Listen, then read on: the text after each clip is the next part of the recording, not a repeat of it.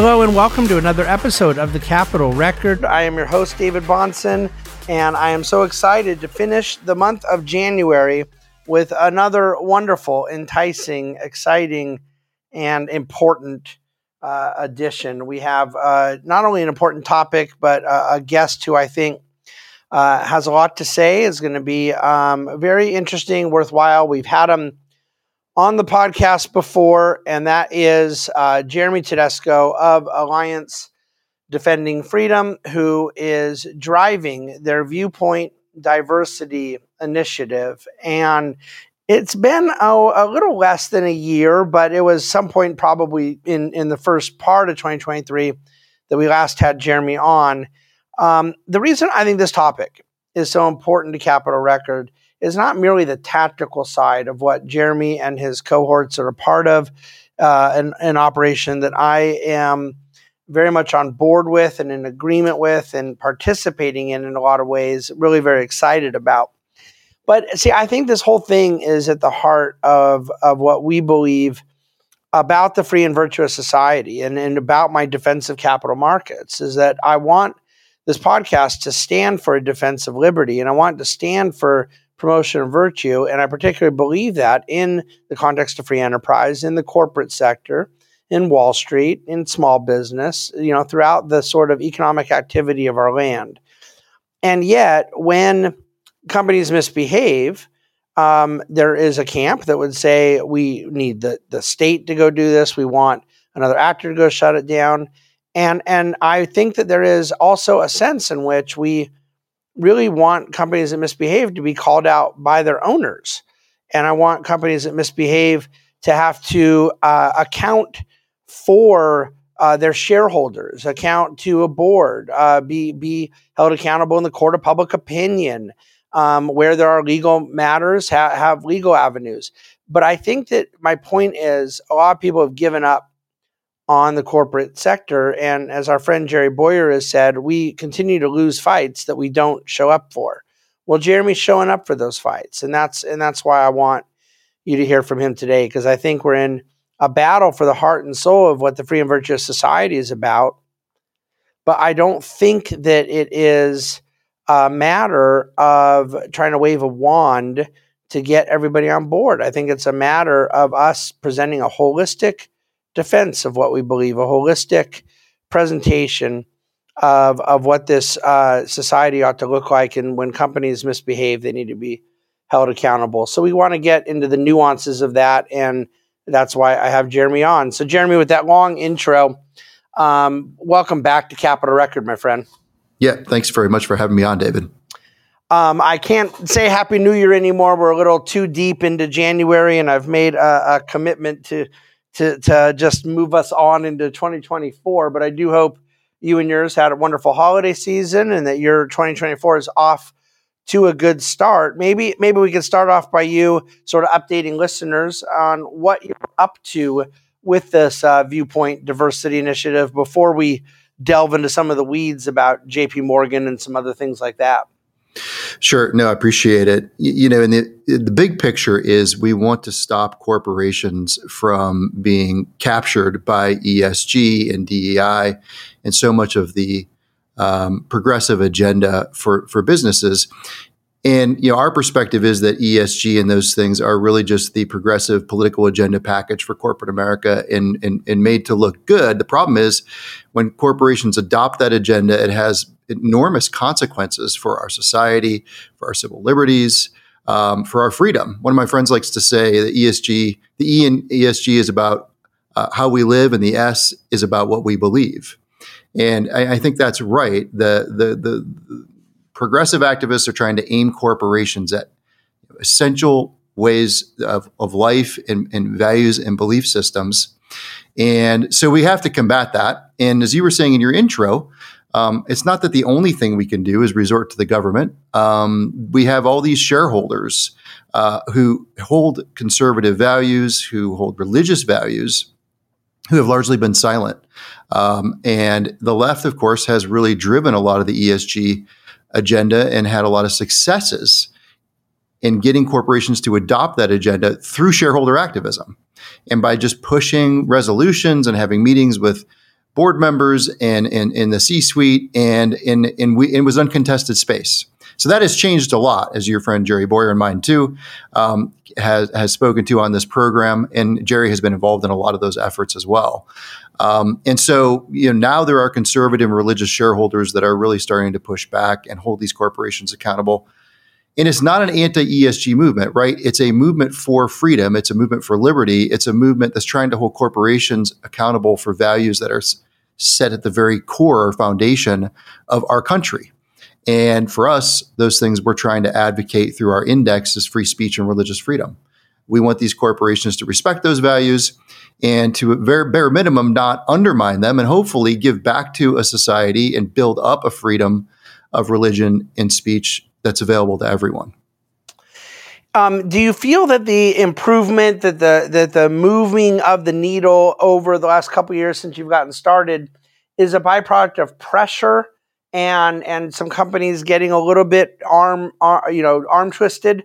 Or do you think there's some companies that are all happy to come along, that they're in agreement that what you're suggesting is a better vision for how these things ought to work?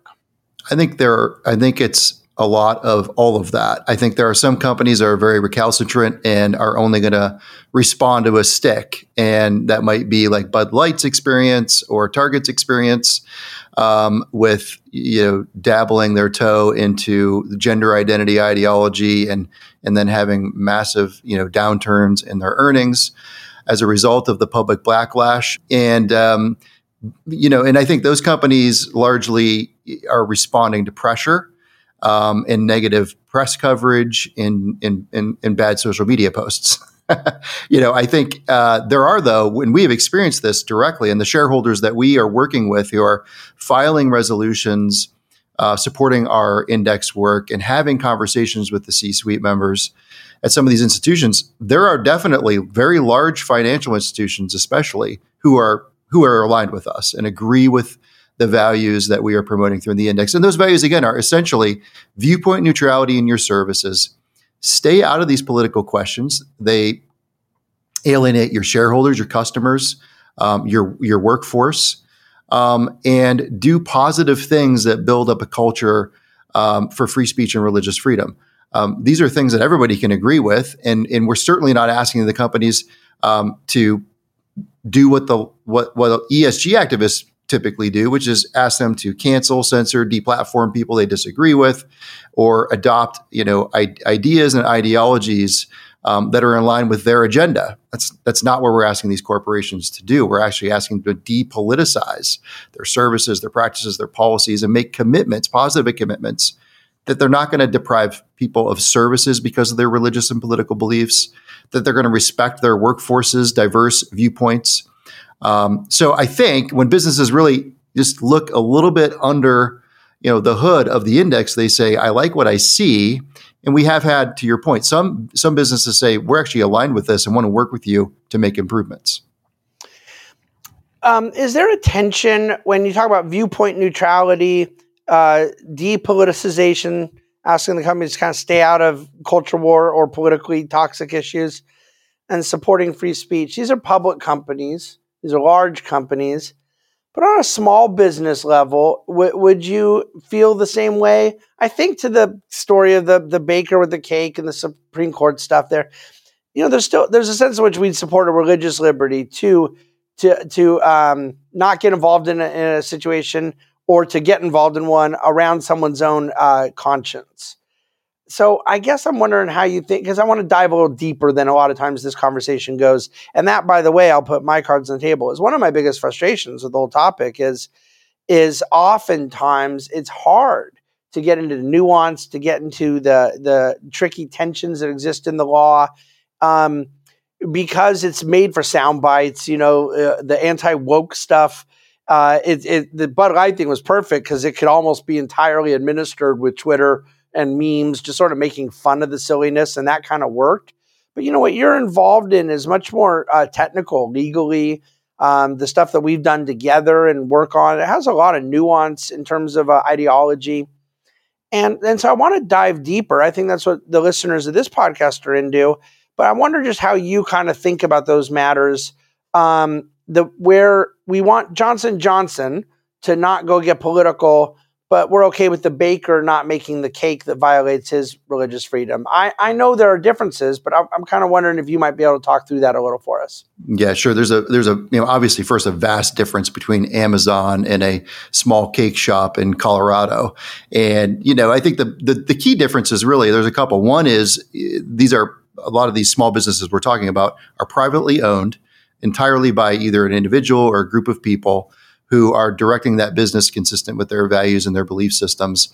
They're not beholden to external shareholders who have rights as owners of the corporation, like these publicly traded companies. So one line of division is between publicly traded companies and then companies that are just privately held. I think our line that we really are aiming at and trying to focus on is corporations that have gatekeeper functions in our society to essential services and products. Tech and financial companies are the ones that we primarily focus on the index, because we are very concerned that the ability, this concentration of power in those sectors has a real ability to hamper free discourse, the exchange of ideas, the willingness of people to exercise their rights.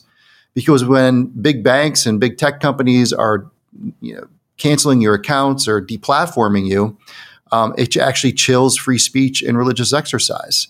It impacts the public debate and dialogue because people aren't going to be as willing to express their ideas if they think they're going to lose their bank account as a consequence of doing so. And so there are, I think, key kind of concentration points in the business world, these tech and financial gatekeepers, as it were, where we're most concerned about companies engaging in viewpoint discrimination, taking sides, using their reputation and their brand to drive these narrow political agendas. In the end, we agree that they have a right to do what they want to do and within the confines of law and, adopt ideological positions that are consistent with their values. And they're going to pay market consequences for those things. But we also think, and the shareholders that we work with, or benefit in the market on those decisions. Yeah. Absolutely. But we also, the shareholders we work with, think that it's actually better for the business if they depoliticize, if they get out of those battles, if they treat their workforces with dignity and respect, consistent with an ideology. It's not based on DEI, but individual freedom and the idea that we are all created in the image of God. So, there's, in the end, it's a battle of ideas, right? Especially in the shareholder proxy space. There's plenty of shareholders of multifarious, belief systems out there. And so, there's plenty of debate and dialogue to be had amongst shareholders and with the corporations whose shares they hold on what's the best approach to doing business. The Viewpoint Diversity Index is really a stake on the ground on what we think, and a lot of the folks that we work with, is the best approach for these big businesses. Well, one of the things that's so consistent in what you're saying is people will come and say, hey, why doesn't XYZ public company have a right to have a particular view? And I'll say, I think they do have the right. And you reaffirm that. And you accept that they should pay market consequence or reap market rewards, but deal with whatever the market function of that may be. But I don't know why the immediate follow-up wouldn't be, if XYZ company has a right to do a certain thing, ADF has a right to try to influence what they're doing, try to exercise persuasion. I mean, at the end of the day, we're not talking about coercion. So they can freely a policy that we think is ill-advised, and we can freely try to talk them out of that policy, or at least make an argument, engage in dialogue. It still seems to me that we're on an even playing field of the right amount of public discourse. Yeah, and I think our problem, at least for people who share our values, is that we didn't field a team for a long time in this conversation.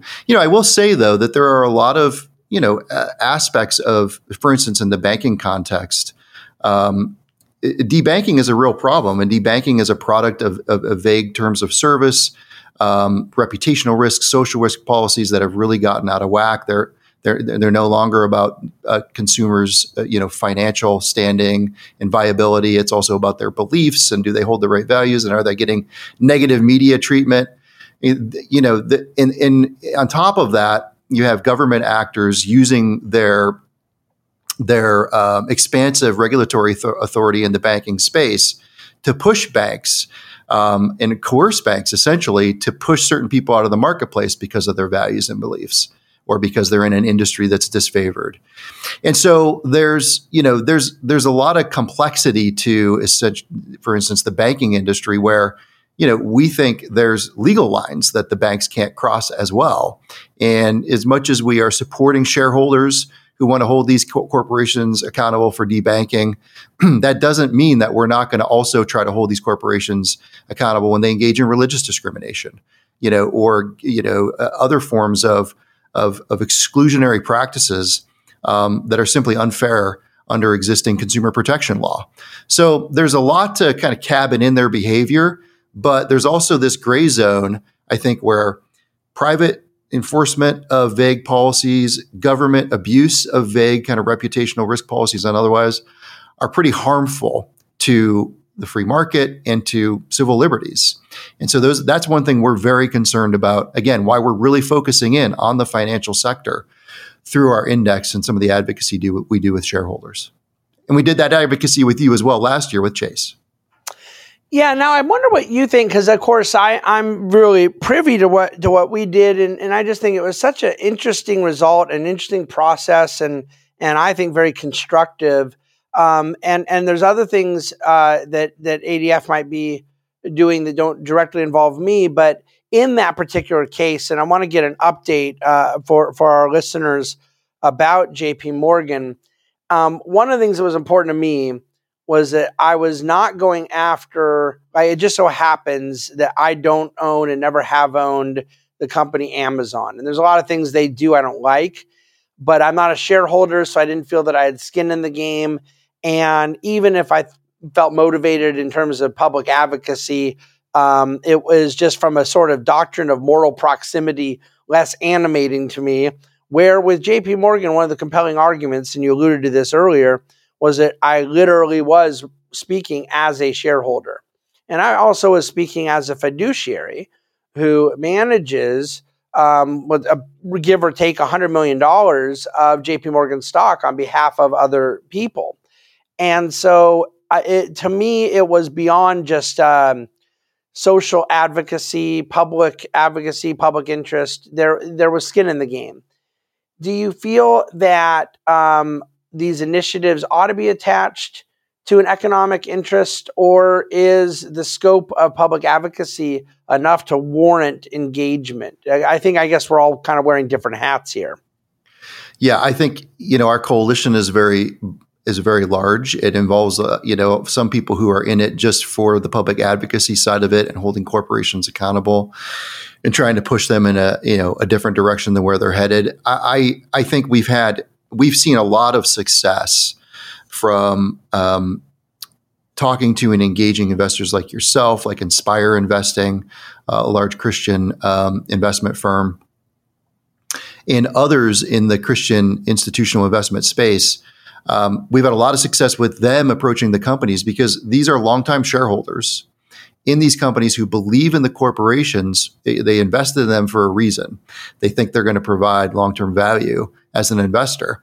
And so they want a positive outcome. They want a positive,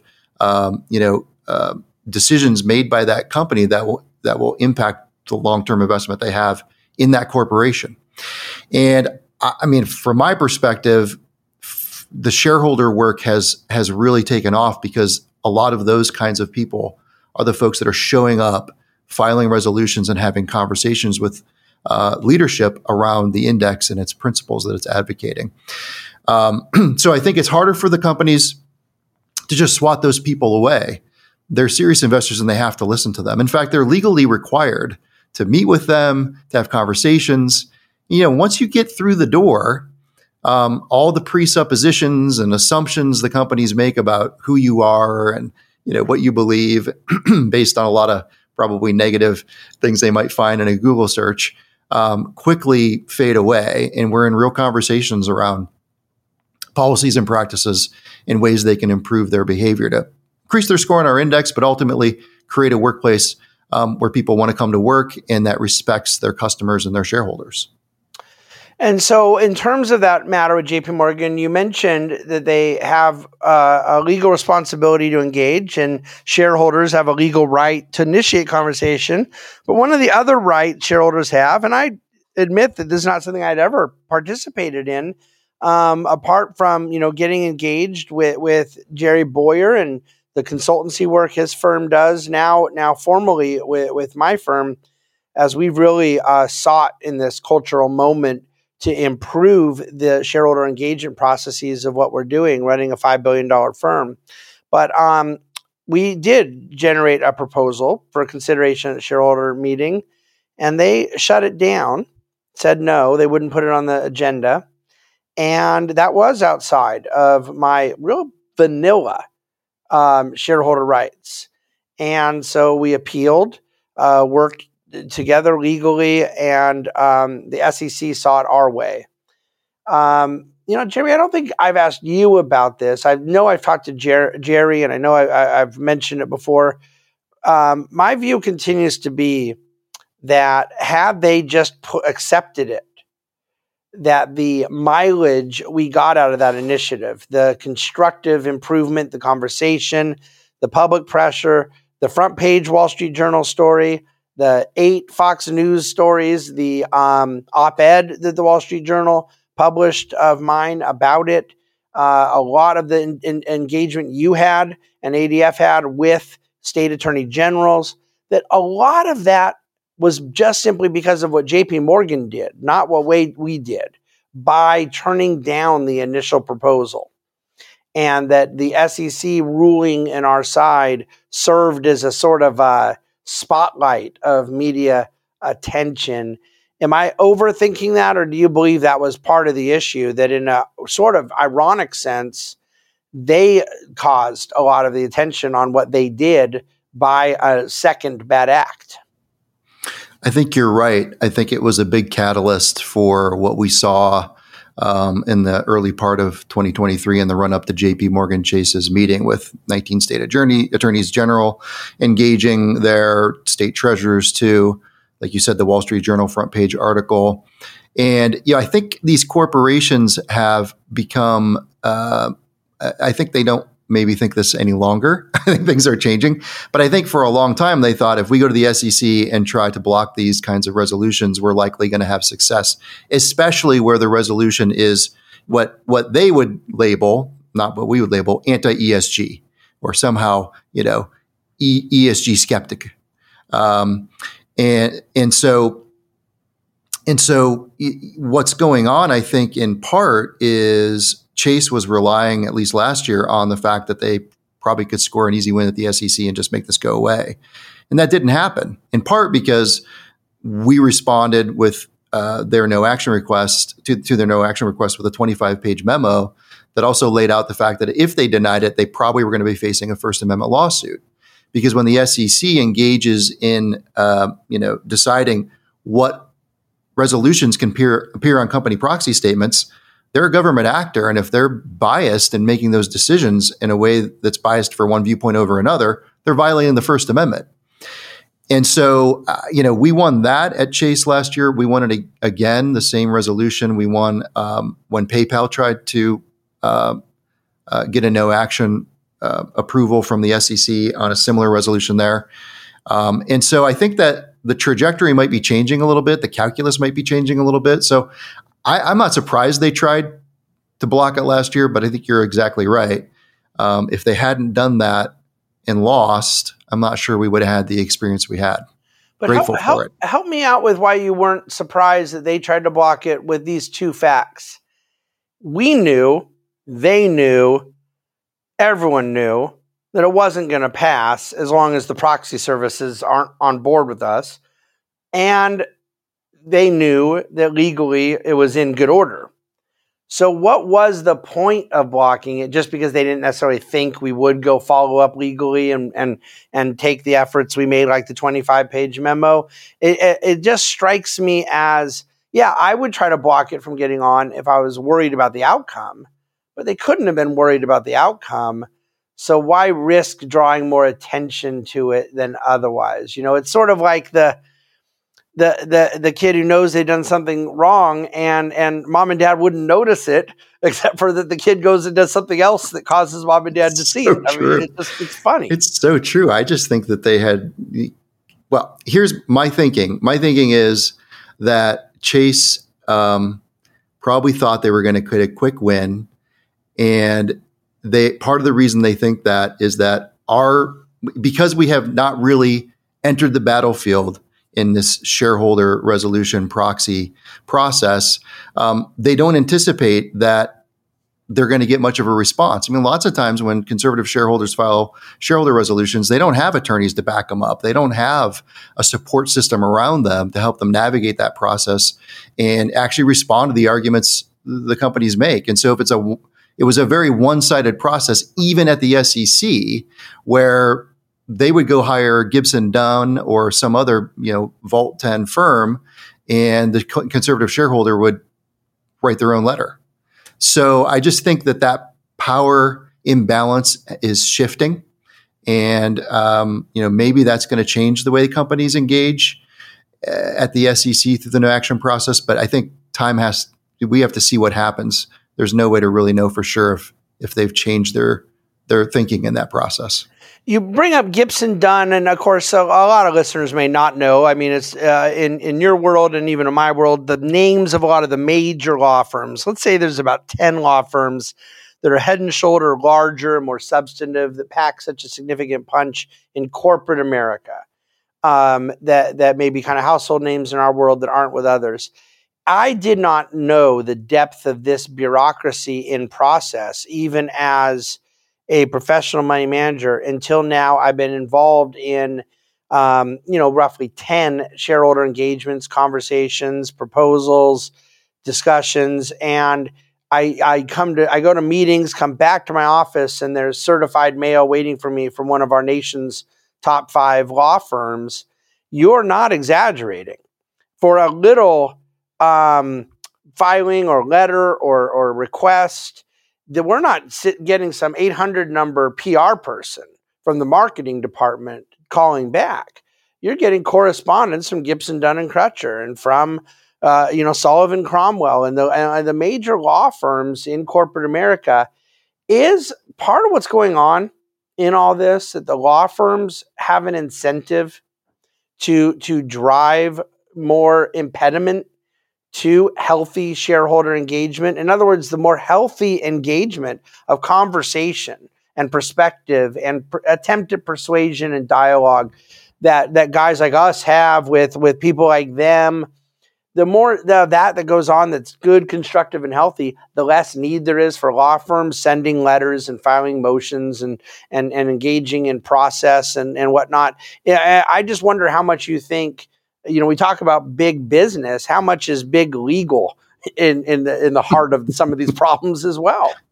I think you've probably identified a major motivation for the process to continue the way it has in the past, and these SEC no action requests to continue to be filed. I don't know enough to answer your question with a lot of confidence, but yeah, I think what you're saying has a lot of validity to it. Well, let's put some cynicism of big legal aside and talk. I'm looking at some bullet points. I'd love for you to share a little bit about, I'm definitely of the opinion that there's been some progress as a result of our efforts with JP Morgan. But even beyond hearing the CEO and arguably, outside of Elon Musk and some of the big tech guys, one of the most famous CEOs in America, and Jamie Dimon, outside of hearing him literally speak to our resolution and saying, I promise there is no debanking, getting these sort of, intent that it looks like if they were doing it before, they're not going to be doing it now kind of thing last year. But since then, it appears to me there's several bullet points worth of progress that have been made. And I wonder if you want to share some of those developments. Yeah, happy to. We were very happy this year when we went to score JP Morgan Chase to find that they have actually abandoned their social risk policy in their payment processing side. WePay is their payment processor. They had a social risk policy on the books for years that included terms like hate and intolerance, essentially allowing them to bar service for anything they found hateful or intolerant. Of course, those are incredibly vague and subjective terms that you could justify viewpoint discrimination against anybody on the basis of those kinds of policies. And they had actually enforced those policies in the past a couple different times against a family policy council in Arkansas, against an event in Missouri on behalf of a group called Defense of Liberty. They were going to have Donald Trump Jr. speak at the event. They canceled all the services to that event, citing this policy. It is off the books. As far as we can tell, there's no longer a social risk policy associated with Chase's payment processing, and they don't also have hate or intolerance or those kind of terms included either. That's a big win. And it's hard to think of anything intervening, between us engaging in what we did last year with Chase and us finding this policy in October or November of this year missing. And so, lots of times these corporations try to quietly change policies and, move in a different direction. I think we can pretty credibly claim this as a victory from our efforts. The other thing that's going on is that we are continuing to converse with them around the viewpoint diversity survey that's part of our index. We send every company we score a survey asking them for information that helps us assess how their behavior against our benchmarks. And I don't know whether Chase is going to take it or not, but they haven't said no, which is the first year they haven't said no. They've been saying all along, we're seriously considering it. We're still continuing to consider it. We've actually sent them login credentials for the survey. They have to affirmatively ask for those. So they've taken that affirmative step. So hopefully we'll have a response from JP Morgan Chase to the survey this year. If not, we just keep the pressure on. We don't walk away. This is a message from our friends at American Habits from the State Policy Network. We the people.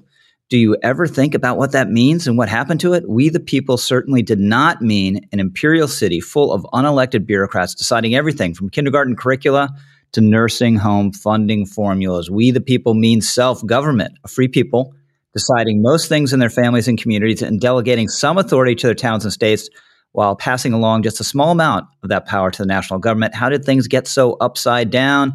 At American Habits, we tell stories of real people with real solutions, all working to restore federalism and self-government. If you're a public official, come get involved. If you're a citizen, come and see the new standard for American leadership. No matter who you are, come help us renew the forgotten but not lost habit of American self-government. Visit AmericanHabits.org to learn more. That's AmericanHabits.org. What is the penetration like outside of JP Morgan? I'm going to come back to, in a second, some stuff you guys have going on with Apple as well. And that's obviously even more of a household name than JP Morgan. And so I don't want to forget to discuss Apple a bit.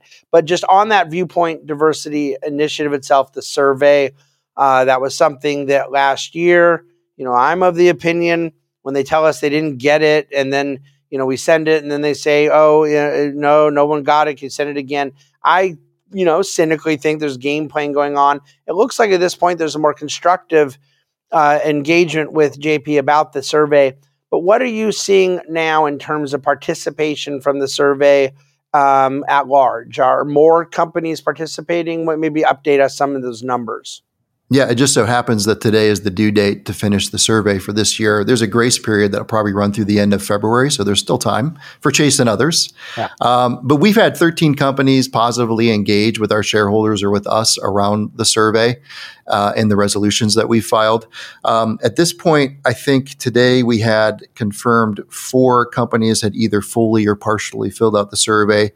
We have an additional 6 that have said they're seriously considering it, which includes Chase, Truist, and a couple other large banks. So, this is a game of incremental, wins, and wins are defined in small increments. the fact that we have 13 companies engaging with us, asking for login credentials with the survey, assessing the survey in the index. This is a progressive thing we're going to do year over year to try to get these companies ultimately to play ball and take the survey. The survey is really the entry point to the conversation around, okay, here are our benchmarks. Here are the gaps according to our survey. Now let us help you figure out how to solve for those gaps. We've got model policies, practices, other things we can recommend to them to try to get their score up and ultimately their approach to these issues improved across their enterprise. What's the universe or the population look like of how many you're trying to get to do the survey? 75. And that's set on a criteria based on large cap, influence, connectivity, awareness. Is right? It okay? Yeah. Yes. And so, in other words, the resources and scale aren't there to be able to try to get 2,000 small cap public companies to do it. So you're trying to take nibbles at stuff that has more leverage in it by inviting that participation. Yeah, for sure. And again, back to what I said earlier, we're really concerned about concentrated power in the tech and financial spaces. So our companies that you see on our index are all household name companies for the most part in tech and finance. And so we really want to change the behavior of those companies because as they go, the rest of the industry will likely follow. Yeah, that's a good point. And you used the term earlier about them having a gatekeeper functionality, and then there's a size combined with the word power combined with a sort of function of gatekeeper. There's a part of me that believes if we had unlimited resources, which of course we don't, and I know quite well how economics deals with scarcity.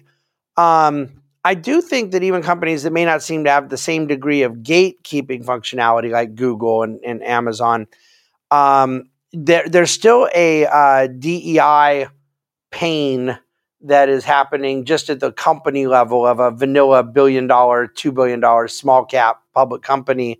And ultimately, if we're able to change the thinking of HR departments, across the board, but I think you're right. There probably would be more of a model if some of the larger companies were to move on this. And so you have to kind of respond. And it sounds like you responded to that reality of scarcity by being real strategic as to who you went after here.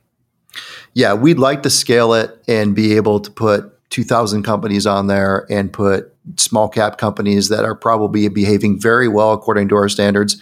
We'd really like to get to a point where the index has really good actors that are getting upwards of 75% on our index, and really bad actors who are getting below 10%.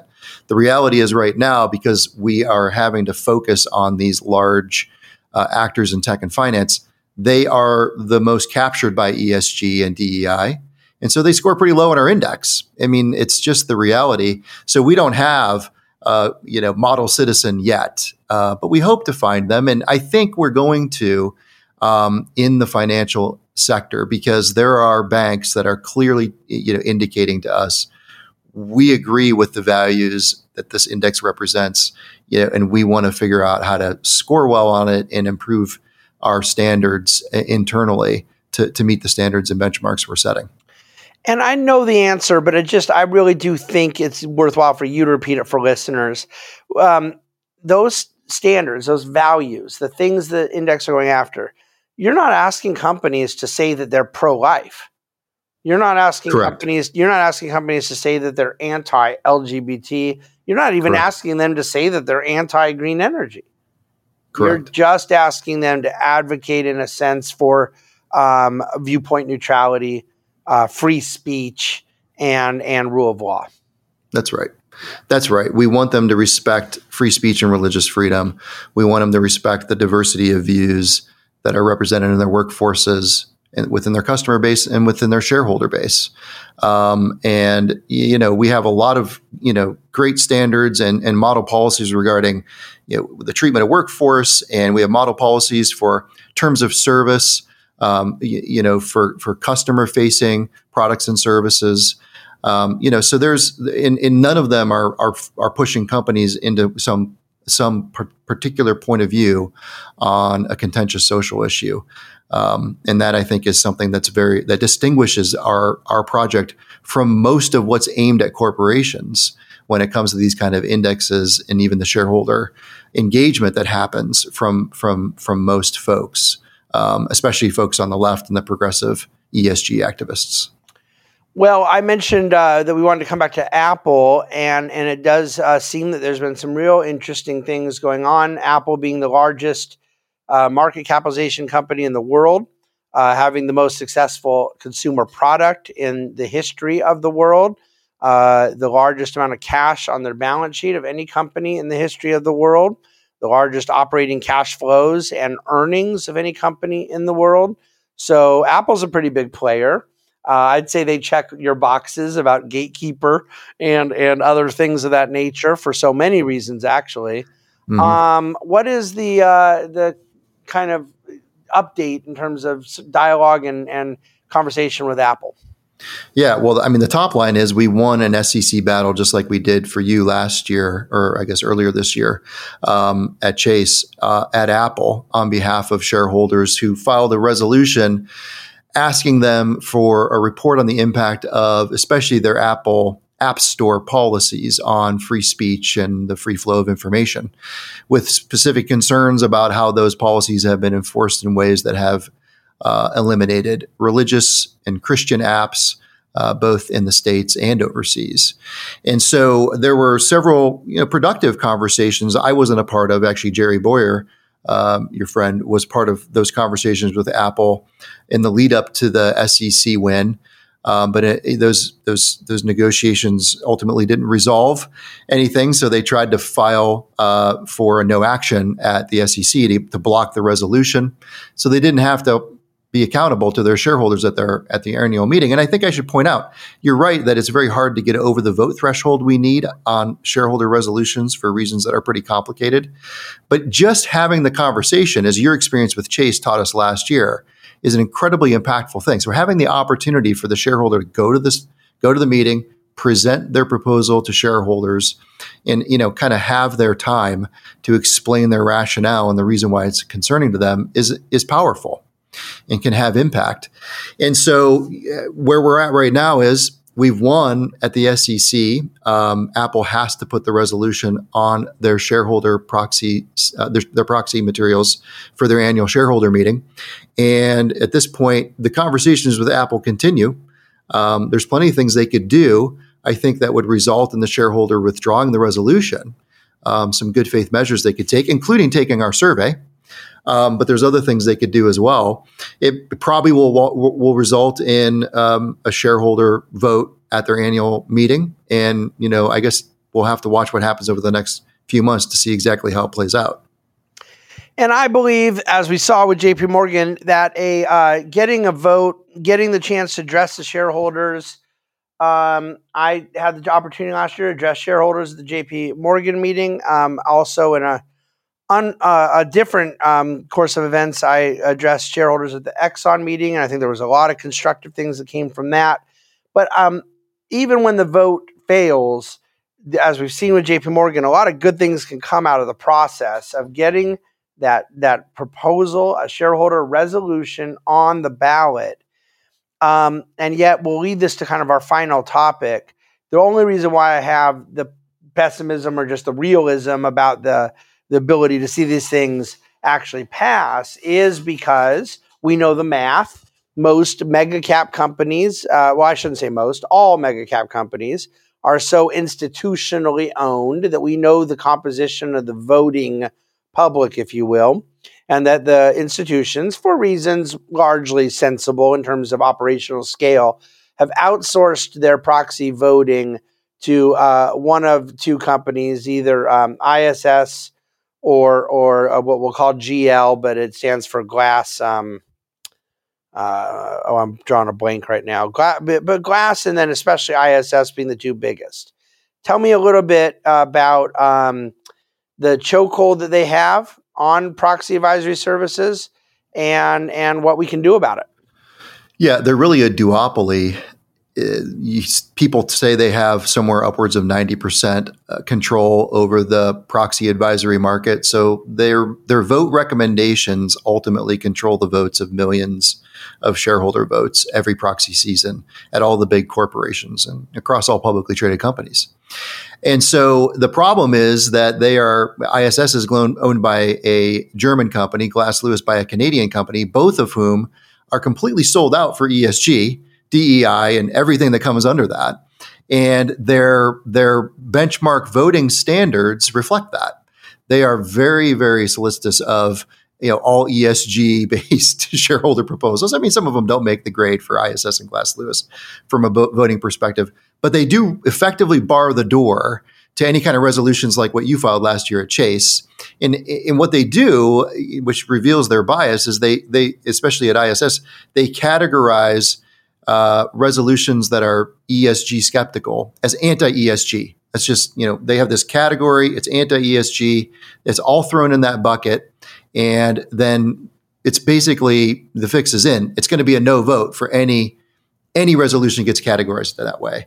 And so it's very difficult. Let's ask that hypothetically to paint a picture. Obviously, their job here is theoretically non-ideological. It's to advise on what's best for shareholders, right?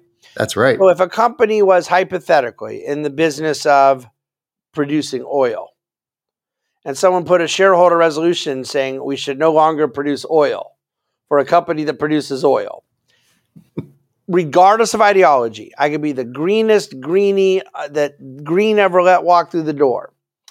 But it would be pretty bad for shareholder value to ban oil. So I think for an oil company, fair enough? Right. Fair enough. If somebody had a proposal that way, would ISS come and recommend a vote that was in favor of banning oil for an oil company? Or would they look at that and say, hey, we're ESG friendly and we like, decarbonization, but this would be pretty bad for your shareholder value if you banned oil for an oil company? How would they rule in something that would be, in our little hypothetical here, so black and white? I think it's pretty likely that they would recommend a yes vote, so long as the drivers of the ESG agenda were behind that shareholder resolution and providing the materials that ISS likes to see to justify a vote like that. I mean, they might say no, it's possible, but there was and I don't know a lot about it, but there was an effort a couple years ago at Exxon to replace a couple of the board members with green activists who are completely opposed to the oil industry. Well, I want actually, if you don't mind, I'll interrupt you because I was very involved with that. We're huge shareholders of Exxon. They weren't just activists, okay? They were extremists. And right. and I guess green activists these days is probably more often than not synonymous with extremists, but not necessarily. But it really was bad. These were extreme actors. And I'll let you finish how this goes because I know where you're going with this. Yeah. They won the vote to be placed on the board at Exxon, largely because all these big asset managers and ISS and these big asset institutions like BlackRock and State Street and Vanguard and ISS and Glass Lewis jumped on board and supported the resolutions to try to get these board members put on. So your point is well taken, and that is the real problem with ISS and Glass Lewis is that they're not complying with the fiduciary duty they owe to shareholders to act in their best interests and not in their political interests, the political interests of ISS and Glass Lewis. And they're just last year in December, just a month ago, state AGs from I think it was 23 states sent a letter to ISS and Glass Lewis, and this was the second letter in a year. To those firms saying, you are violating your fiduciary duty. You're violating federal law and state law. We're very concerned about your biased voting standards. And we're very concerned that you're boxing out a lot of conservative and religious shareholder proposals that are trying to push companies in a different direction than your pet ideology. And so the conversations are ongoing with ISS. There's a lot of irons in the fire with ISS and Glass Lewis, and I hope that at some point ultimately, they take their fiduciary responsibility seriously and get out of the political aspects of what they've been doing. At a bare minimum, they need to provide some kind of voting standards that comport with people who are free market, shareholder first, free speech, religious freedom proponents who can have voting standards they can opt into that reflect their values. Because what's going on to the point of, we get a shareholder resolution on the proxy, the vote happens, and we get under 3% every time. The practical problem with that is if you can't get over 5%, you can't bring the resolution back for another 5 years. Yeah. You can't really bring that issue or topic up for another 5 years. Well, the problem is the vote does not accurately reflect the values and interests and beliefs of the shareholders that ISS is recommending the votes on behalf of. That's got to be solved one way or another. It might have to be through an investigation and litigation from state attorneys general. And maybe ISS and Glass Lewis finally listening and resolving some of this on their own. I guess we'll see. Well, and so that's the ongoing issue. There's all this. I talked about desiring to have a deeper conversation, and that's what I think we've done here. Is I want listeners to understand these proxy issues, the proxy services.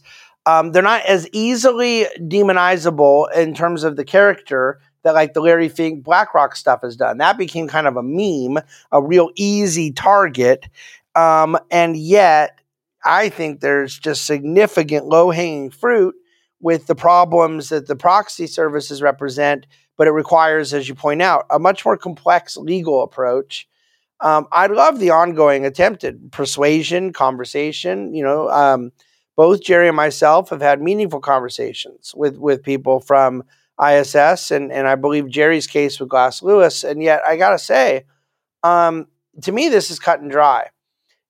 Part of me almost wants to put a shareholder resolution saying that we recommend Exxon send all of their money and deplete all of their assets and liquidate everything and send a check to the Sierra Club and see if ISS supports that shareholder resolution, which obviously would bankrupt the company to zero. And I mean, but some of the things they're supporting are only marginally less ridiculous than that. I mean, obviously they don't instantly. Exxon getting 2 bum members on their board didn't bankrupt the company, but it did marginally and symbolically put people that are against the very existence of Exxon in a position of leadership at Exxon. It's just unfathomably stupid that could be allowed to happen with shareholders voting against their own best interests that way.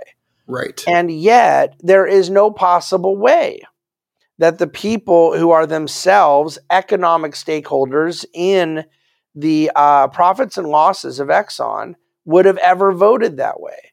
It would only be because of the ISS Glass Lewis intervention that something like that could happen. Now, those shareholders are responsible too. They don't have to vote to proxy their votes to these services, but they have.